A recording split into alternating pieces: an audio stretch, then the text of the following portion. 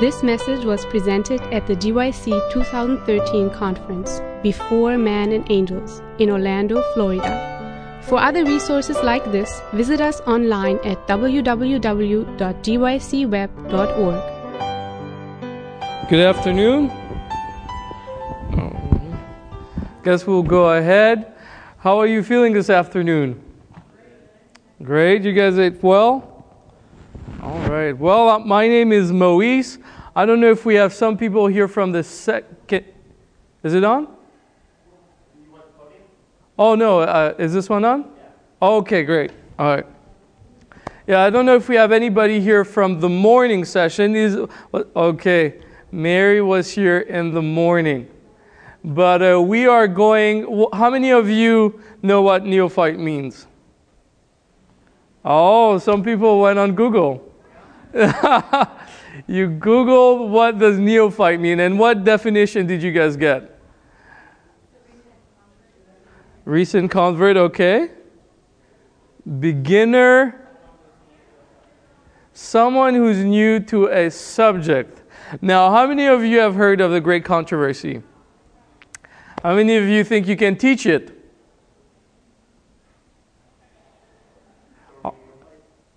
No, I'm not trying to tell you you're a neophyte, but all of us somehow, we are new.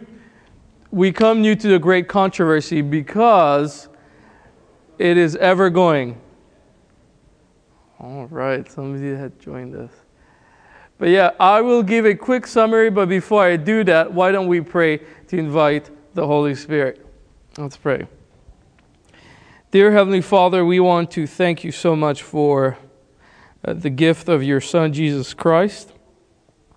And Father, though we may be few, may our praises be mighty for you today.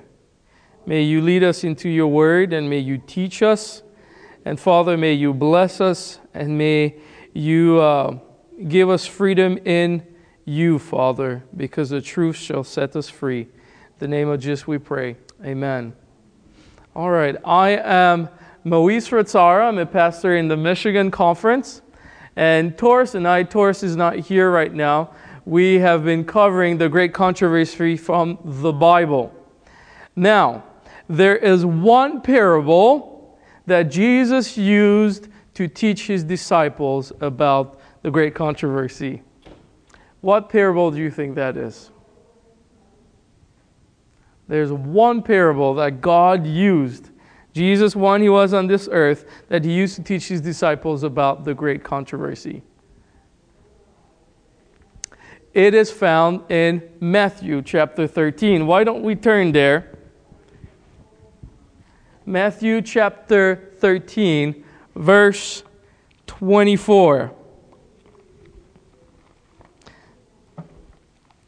Now, I want to tell you, you're at the right place at the right time, because we're about to go through some very exciting things. Matthew 24, here there's the parable of the wheat and the tares, the sower. And we will just go over it quickly here.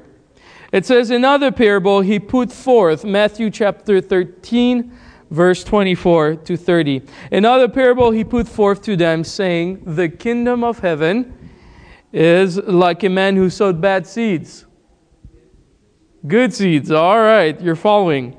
Who sowed good seeds in his field. But while man slept, his enemy came and sowed tares among the wheat and went his way. But when the grain has sprouted and produced a crop, then the tares also appeared. So the servants of the owner came and said to him, Sir, did you not sow good seed in your field? How then does it have tares? He said to them, an enemy has done this. The servant said to him, do you want us then to go and gather them up? But he said, no, lest while you gather them up, your tares also uproot the wheat with them. Let both grow together until the harvest, and at the time of the harvest, I will say to the reapers, first gather the tares and bind them in bundles to burn them, but gather the wheat into my barn. All right. What do you think scene number 1, verse 24 is talking about? And you can talk to me, don't be afraid. We're few, and that's a blessing because you can interact with me. Verse 24, what do you think is that scene? There's a good man, he sows good seed. Who's that man, first off? It's Jesus, right? And what is he doing? Is he sowing bad seeds? Good seeds. And where is he sowing the seed? In his field. All right, so that is God creating. But what makes God good? Just we're reviewing what we covered this morning just to catch you up to speed. What makes God good? What defines His goodness? Love. And what is the best definition of love? His law. Right? Heaven is based upon the law of God, which is a representation of His character of love. But now, this is the good, Jesus is good. But in verse 25, what happens there? There are men who are asleep.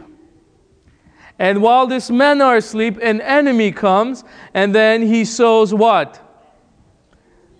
Tares. Now, who are those men? Who are those men? They are angels, who are the only persons around when God is creating. Men. And the men there is a plural. It's not a singular men, right? It's men with an E. So these are many men. These are the angels. But they are sleeping. Now, how many of you, is it a radical thing to hear that some angels were sleeping? What do you think they mean by they were sleeping? What does the Bible mean by, what is sleep in the Bible? Rest, okay. What else? Death, okay. Okay, death, rest. In the Bible, rest, sleep could mean, let's turn to Mark chapter 13. Mark chapter 13, and we will see what sleeping means as well. Mark chapter 13, verse 36 to 37. It says, "Lest coming suddenly he find you" what? Sleeping. "And I say to you all," what? Watch. So catch this. Not being watchful is the same as what? Sleeping. So these angels were not being watchful, but in a perfect world, what do you have to watch out for? What do you have to watch out for in a perfect world? The parable tells us men were sleeping. These angels were sleeping. They were not being watchful. What should they have watched for? Let me help you here. It says that heaven was based on the principality of free will. Nobody there was forced to worship God. They could only be there, they were there because they wanted to be there. They wanted to be in the presence of God. But why did these angels have to watch? At this time, let us divide in two groups. Mary and Christian, if you could join. Your name? Joanne, okay. And you guys will discuss very briefly, just in 5 minutes, what does it mean to sleep, just to catch up. What does it mean angels were sleeping? Welcome. All right. What does it mean that men were sleeping, and men, who are they? The angels. Why were angels sleeping? Go ahead. Mm-hmm. Who represents this group? Hello. They were not being watchful. Okay.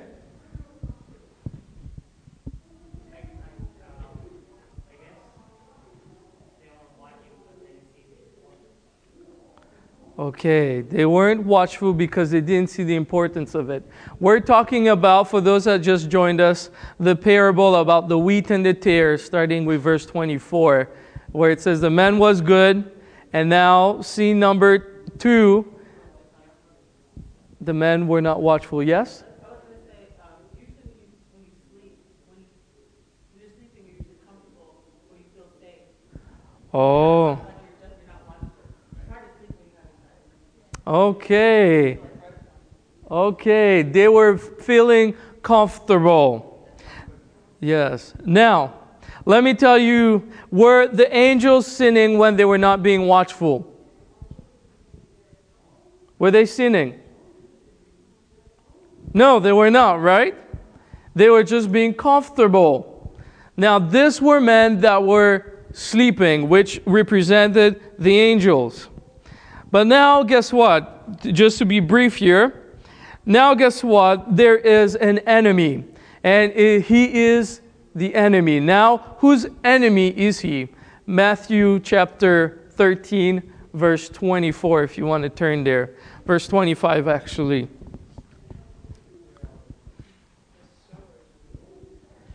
Okay. Whose enemy is he? Okay. The sower, Jesus, this is his enemy. It's not their enemy, not the enemy of the man, of the multiple men, but it's their enemy. No, he's his enemy. All right. Now, we talked about how Lucifer was a covering cherub. He was established by God. He had this position. He was elevated to becoming a covering cherub, who is someone that sits close to the throne of God because God established him to be there. He did not deserve that place.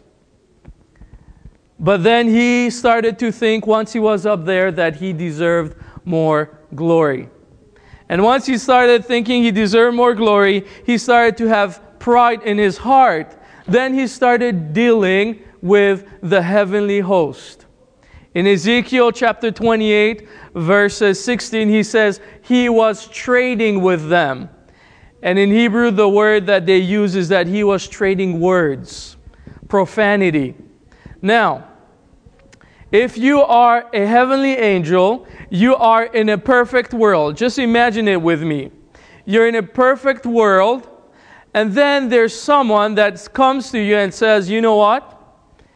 Let's imagine Mark Finlay was an angel. And somebody came to you and said, Mark Finlay is not a man of God. As a matter of fact, I don't even think he prayed at GYC last night. And I think he's deceiving us. Will you believe that person? Depends. After you just saw Mark Finlay praying for us and the person says he's not praying for us, will you believe that person? Why? You just saw him. Now, tell me, did the angels know that God was love? So what merchandise was he selling to them that they would want to get it? What merchandise it is that he will tell them, heavenly beings, that if you had this, you'll be a much happier person in a perfect world. What was it? Okay. God is holy. What he told them is this. He says, you do not need a law to be holy. All you need to be holy is your knowledge of holiness. After all, you're in a perfect world. You're comfortable. Why do you need a law? Right? Why do you need a law if you're in a perfect world? You're already holy. You do not need a law. Truth is not the most relevant thing in your life. That is what Lucifer told them. Truth, yes, Jesus says there's a law, but let me tell you what is more relevant. It's what you know. You're already holy. It's fine. If you know holiness, you do not need a law to keep it. Then he started dealing with them. Then they started saying, yes, why do I need to keep a law? I'm already perfect. And as he started dealing with them, war broke out in heaven. In a perfect place that knew no sin, here is Lucifer starting a war. Now, we have been through war. I've been through war about 3 times in my life. And I want to tell you, when war happens, it is you don't go out there on the streets and you say to the person that's shooting, oh, I hope you look like you're having a bad day. Stop taking that AK-47. Just drop it. You know, nobody's out there in La La Land jumping on trees and saying, you just missed me. Oh, you know, it is a time where everyone has to watch. But why are they watching? Because death is nearby. You don't know if you will get shot. You don't know if your family member will get shot. You don't know if you'll even exist in the next 2 days. All you can do in a situation of war is watch. And sin is like war. Let me tell you why. In Romans chapter 6, verses 23, I'll read the first part to the comma. Romans chapter 6.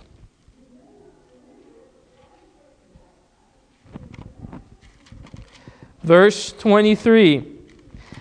And from there we will transition into our scene number 3 once we read that.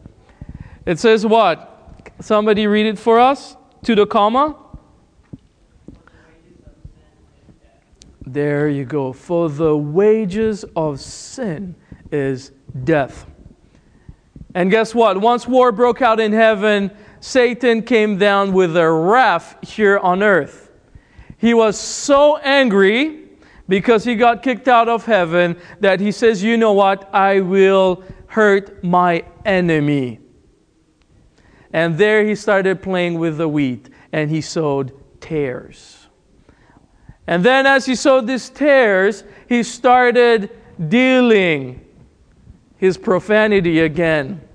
And guess who? There was a field that was so beautiful. What place do you think this is on earth? The Garden of Eden. It was so beautiful. It was so perfect. But how does lawlessness mingle with beauty? What is the thing that he deals with? What did he tell Eve in Genesis chapter 1? What did he tell her? Sorry, in Genesis chapter 3, verses 4 to 8. I'll summarize it. He told her, isn't it relevant for you to be wise? Isn't it relevant for you to know good and evil? Yes, I know God told you this is the truth. But what is more relevant is what you see as important right now. It's relevant for you to be wise. She paused. She tried to put 2 together. She said, oh, the fruit looks good. The serpent is speaking good words. This must be good for me. Sheer beauty, perfection, is mingling with lawlessness. And she buys his trade.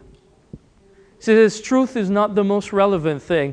And because of that, now the world is at war between God and Lucifer.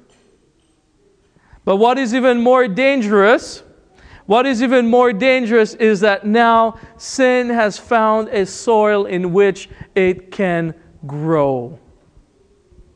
Sin has found a soil in which it can grow freely. And we will turn to our main text, which is Matthew chapter 13, and we will go into the third scene.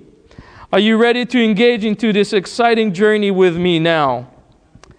Matthew chapter 13.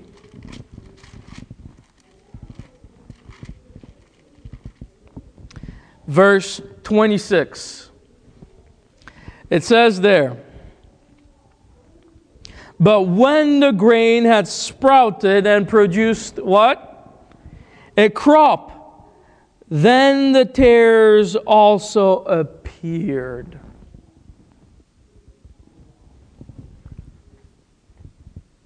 Who do you think the wheat are?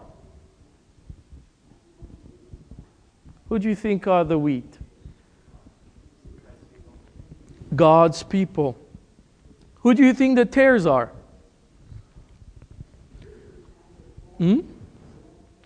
Sin.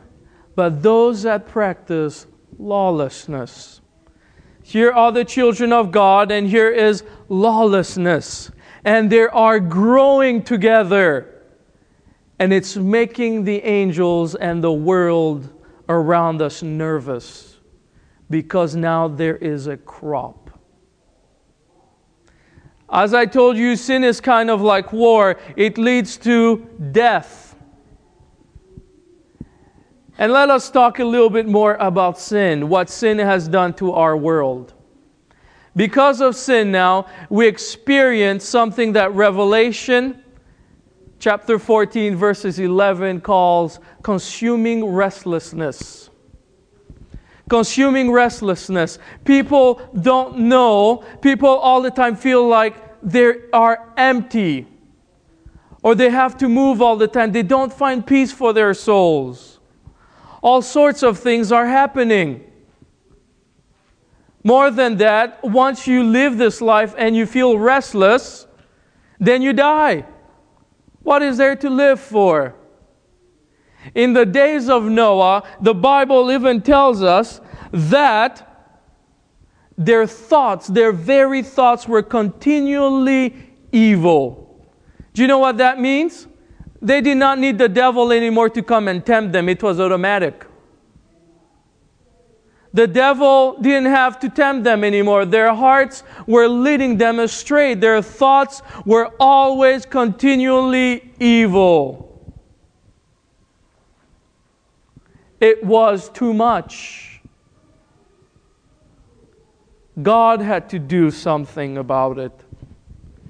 And let us go back to our verse in Romans chapter 6, verse 23. We will read the second part now. Scene 3 takes place. Scene 3 takes place on this earth. It is the battleground. Romans chapter 6, verse 23, the last part.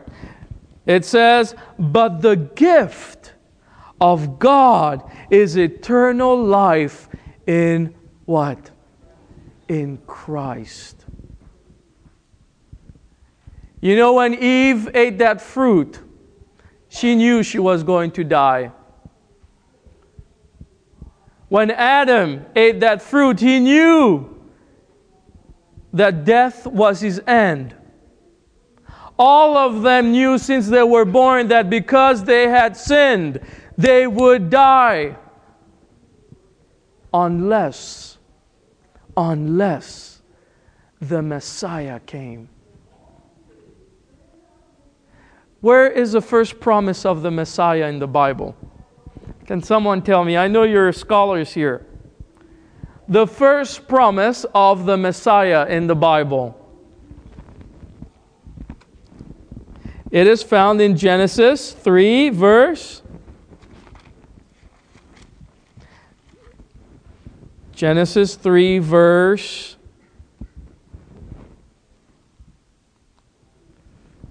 15. Here it says, "And I will put enmity between you and the woman, and between your seed and her seed. He shall bruise your head, and you shall bruise his heel." You know, God is so intensely concerned with our happiness that even when we mess up, He doesn't say, "You're so reckless. I don't want to deal with you again. What does He do?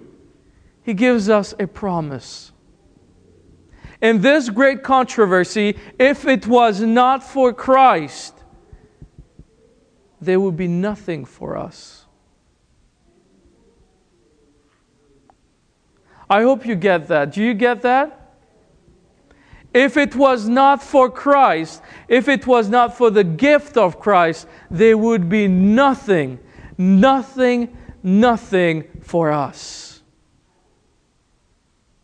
Because remember, who was the person that sowed the tares, not the tares, but the seed?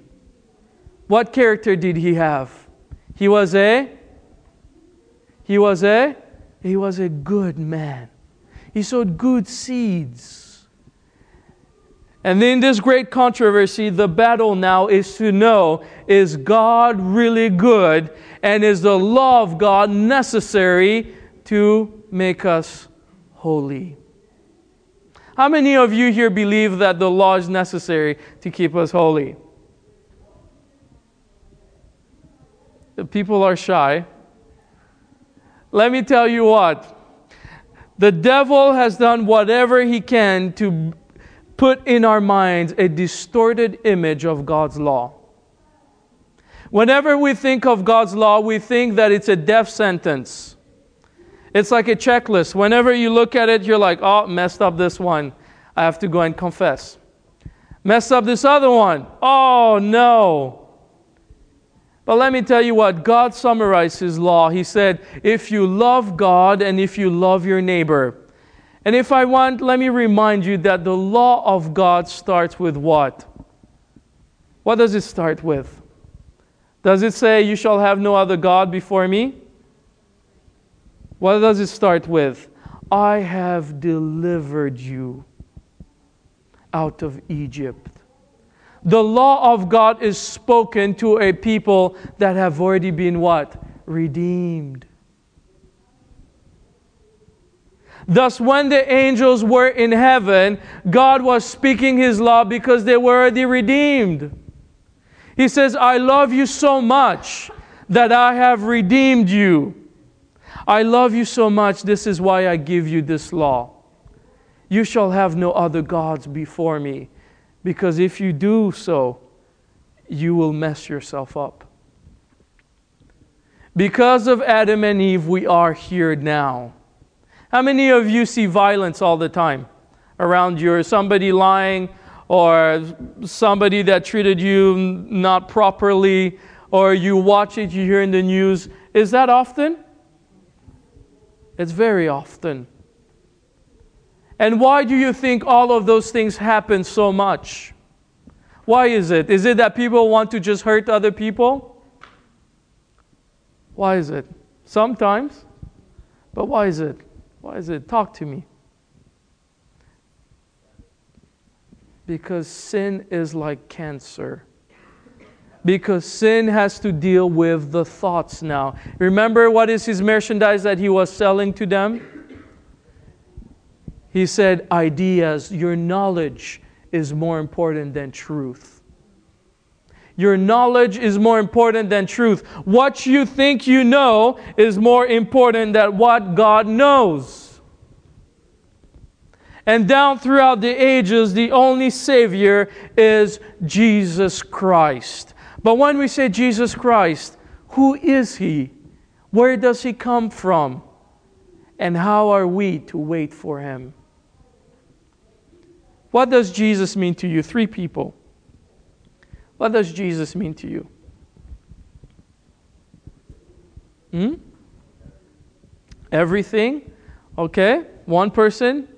Another person. What does Jesus mean to you? Yes? Perfect example.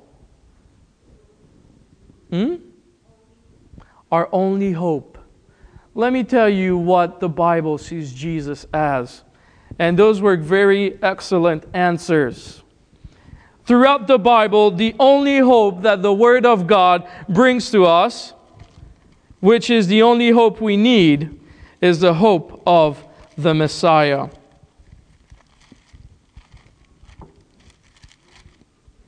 In Genesis, He's the one that does what? That crushes the serpent's head. In Exodus, He's this lamb that has come to what? Take away the sins of the world. In Leviticus, He's still that lamb. In Numbers, He's that lamb. In Deuteronomy, He's Issachar. You know what was the stone of Issachar that represented Issachar? What was that stone? It was sapphire, which represented the law of God. He is the one that comes to dwell. He is the law of God. In Joshua, He is the law. In Judges, He is represented as someone strong like Samson. In Ruth, He is Boaz. In 1st and 2nd Samuel, He is like David. In 1 Kings and 2 Kings, He is like David, the one, He's like a shepherd.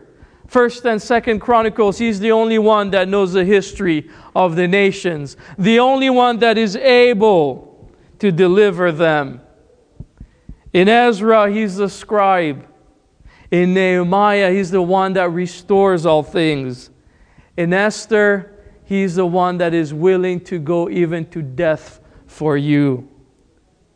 In Job, He's the one willing to endure all things. In Psalms, He's a gentle shepherd. In Proverbs, He's the one that gives you wisdom. In Ecclesiastes, He's the one that brings all meaning to life. In Songs of Solomon, He's that love that can consume your soul. In Isaiah, He is the one that holds the stars in the palms of His hand. And throughout the minor prophets, He is the one to come. The only hope in this great controversy is when Jesus comes again. When Jesus comes to this earth and does something very special for us. Let us turn our Bible to Psalms 78. Psalms 78.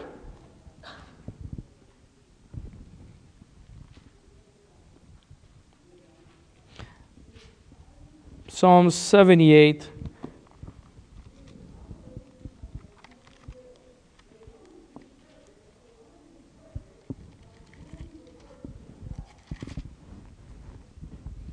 And verse 5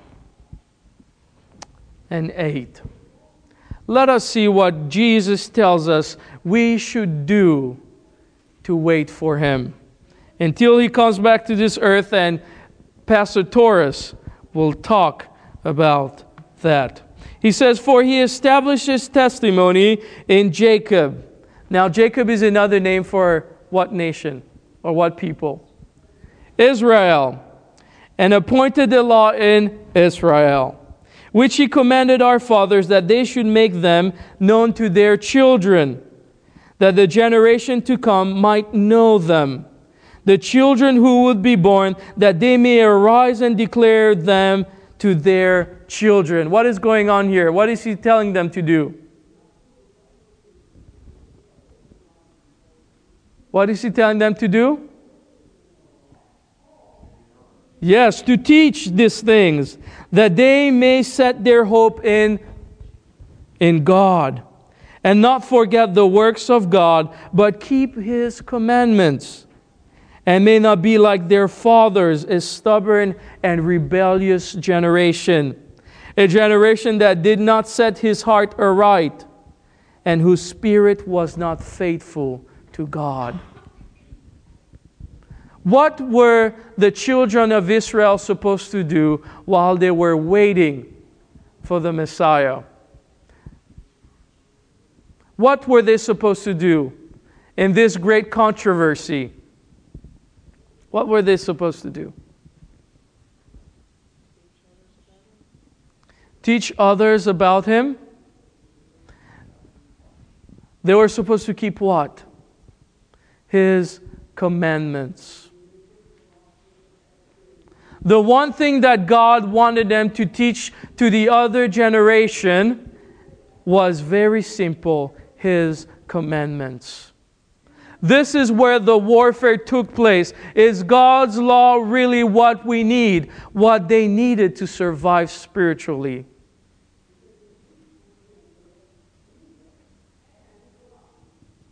Now, all of you here look a little bit sleepy. I hope I'm not making you fall asleep. So stand up for a little bit and stretch as high as you can. Because I want you to get this. I want you to get this. Stretch nice and as high as you can. And okay. All right.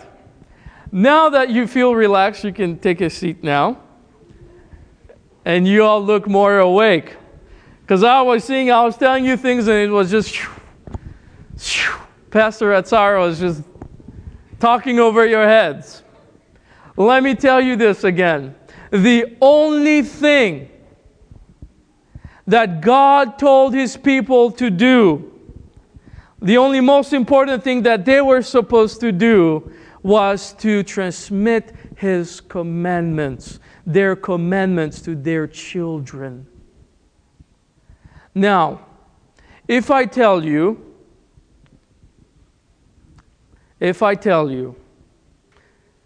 that you shall not steal, but I go and I rob a bank, and you see my picture on the newspaper.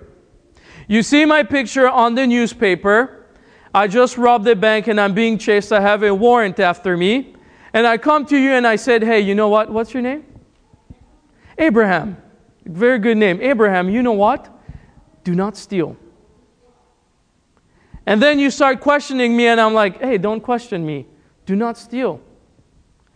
And then the next thing you see is my face again in the newspaper that I stole another bank. Now, will you listen to me? Why?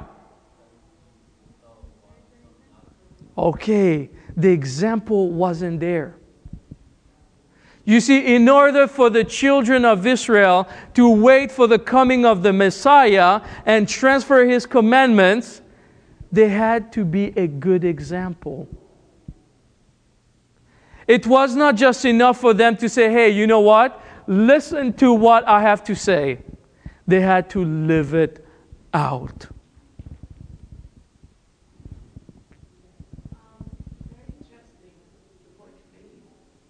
But I just want to go to when Jesus arrived and He met with the ruler. He apparently had been keeping the law since he was a child. Mm-hmm. Or he perceived that Mm-hmm. he was keeping the law Yeah. since he was a child. So there's a tension, and Jesus reveals it in this interaction. Mm-hmm. The law, the strict keeping of the law, the perception that you are keeping the law, is not adequate. Mm-hmm. And the Pharisees had that.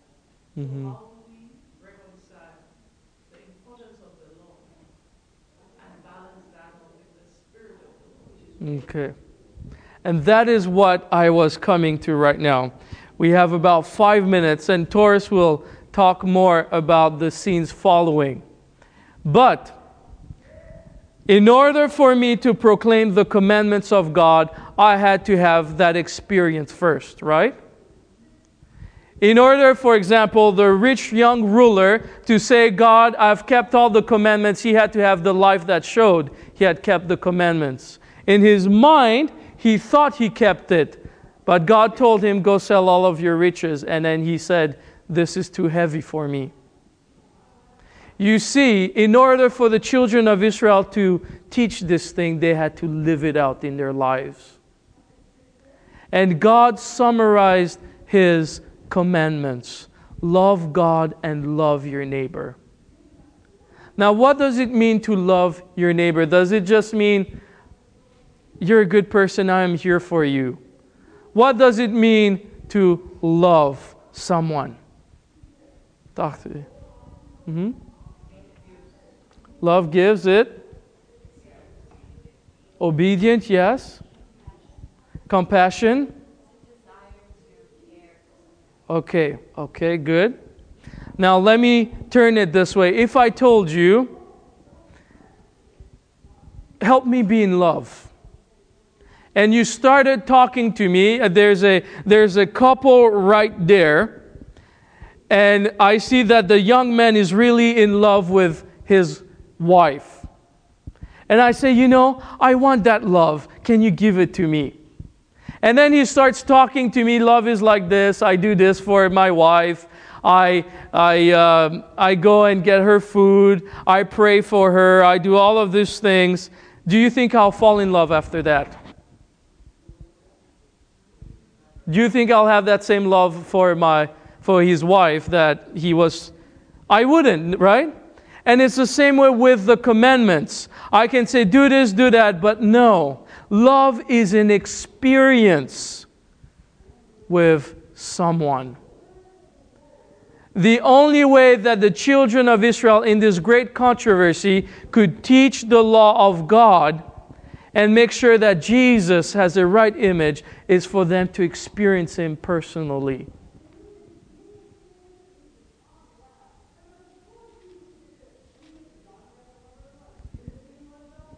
From Abraham, from Noah, Adam, Abraham, Moses, Joshua, David,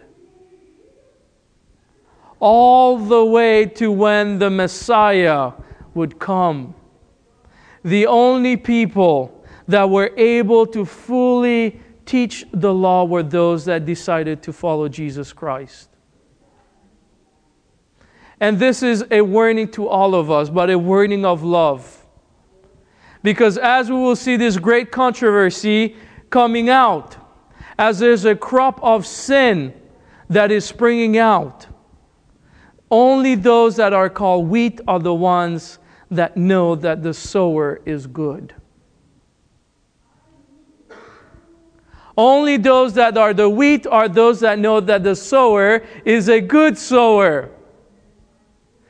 The tares are the one that said, you know what? I like the knowledge stuff, but I don't want the experience. I want to learn about God, but I don't want to experience Him. I want to learn about the law, but I don't want to have the experience of the law. It is just like that example that I gave you. I want to fall in love. Tell me about love, so I will fall in love. It won't happen. I might have an idea of it, but I won't be in that state. And this is what Lucifer, the devil, was lacking. You see, for him, he could accuse God as much as he wanted to. But unless he voluntarily accepted God as his ruler, he was never going to be in line. And today, that's the danger that we face as well.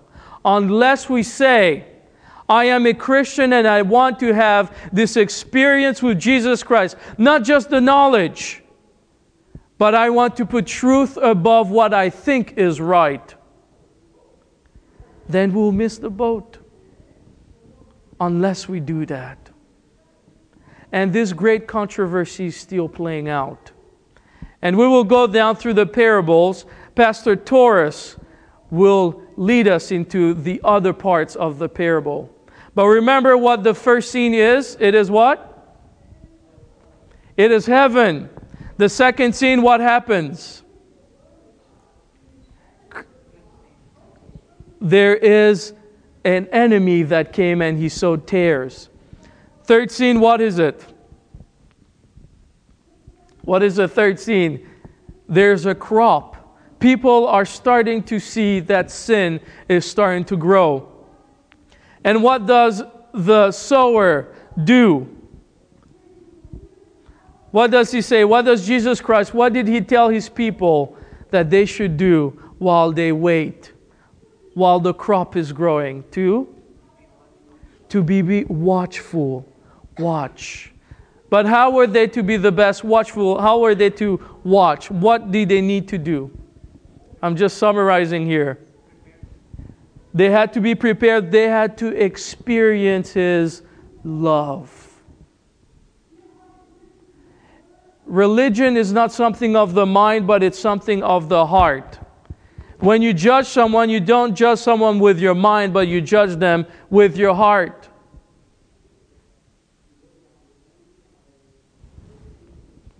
Don't have much time here, but I'll just give you a quick glimpse. When Jesus was tempted in the wilderness, in Matthew chapter 6, He said these words, "Man shall not live by bread alone, but by every word that comes out of the mouth of" who? God. What words was He referring to?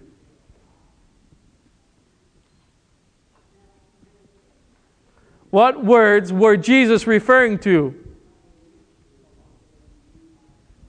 Okay. Where is He quoting from? Here, GYC scholars, tell me, where was He quoting from? He was quoting from Deuteronomy chapter 8. Let us turn there. Deuteronomy chapter 8.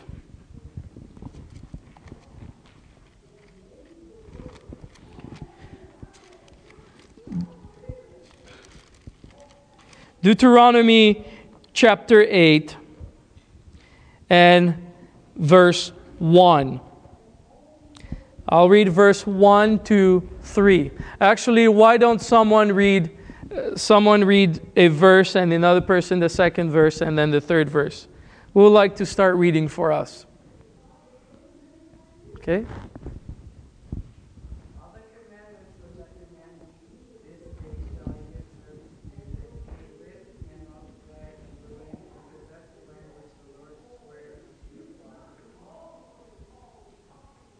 Okay, verse 2. Verse 2 of chapter 8. Someone read it for us, please. You shall remember that the Lord your God led you with all the way these 40 years in the wilderness, to humble you and to test you, to know what was in your heart, whether you would keep His commandments or not. Okay, and verse 3. Okay. Go on. Well, that's great. We have a great problem here. Everybody wants to read from the Word of God. Amen? Amen. Yeah, go on, somebody. And He humbled thee, and suffered thee to hunger, and fed thee with manna, which thou knewest not, neither did thy fathers know, that He might make thee know that man doth not live by bread only, but by every word that proceedeth out of the mouth of the Lord doth man live. Okay. Why did the children of Israel wander in the wilderness for 40 years? It was just, why did they wander for 40 years? To humble them, but to see what? Okay, to see what? What was in the hearts? And what was supposed to be in their hearts? The commandments. Are you starting to see with me, friends? Jesus, whenever the children of Israel wandered in the wilderness, they were wandering for 40 years. Why that long? Because God was testing them to see what was in their hearts. If every commandment was in their hearts. So now picture this. Jesus has been wandering in the wilderness for 40 days. And when the devil tempts him, he says, "Man shall not live by bread alone, but by every word that comes out of the mouth of God." The reason why he prevailed over the devil was not because he was God. It was not because he was God, but because the law, catch this now, because the law of God was written in his heart. The only reason why Jesus prevailed over the evil one, because the heart of God, which is the law of God, was written in his heart. Thus, when he says, man shall not live by bread alone, but by every word that comes out of the mouth of God, what is he referring to again? The law of God. Friends, I hope you capture that as we go through this great controversy. The only reason why Jesus prevailed while he was on this earth, the Messiah, is because the law of God was written in his heart. Nothing else, nothing more. It was the sustenance of his entire being. Man shall not live by bread alone, but by every word that comes out of the mouth of God.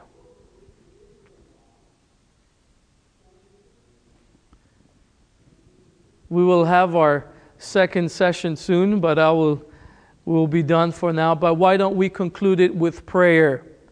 And we will see what that means with when Pastor Torres will talk to us. Let us pray. Dear Heavenly Father, as there's a crop that is springing forth, and we realize that there are wheat and tares, Father, help us to be the wheat. Help us to realize the holiness of your law. That the only reason why Jesus overcame the evil one is that he kept it in his heart, your law. Father, as we go on with this seminar, may we realize the beauty of it. May we realize, Father, the importance of it. And may we experience it for ourselves. Father, we just don't want head knowledge, but we want heart conviction. And that is something that your Holy Spirit can only do. So, Father, fill us with that Spirit. In the name of Jesus we pray. Amen. This message was recorded by Fountain View Productions for GYC. GYC, a supporting ministry of the Seventh-day Adventist Church, seeks to inspire and equip young people to be vibrant, Bible-based, and Christ-centered Christians. To download or purchase other resources like this, please visit us online at www.gycweb.org.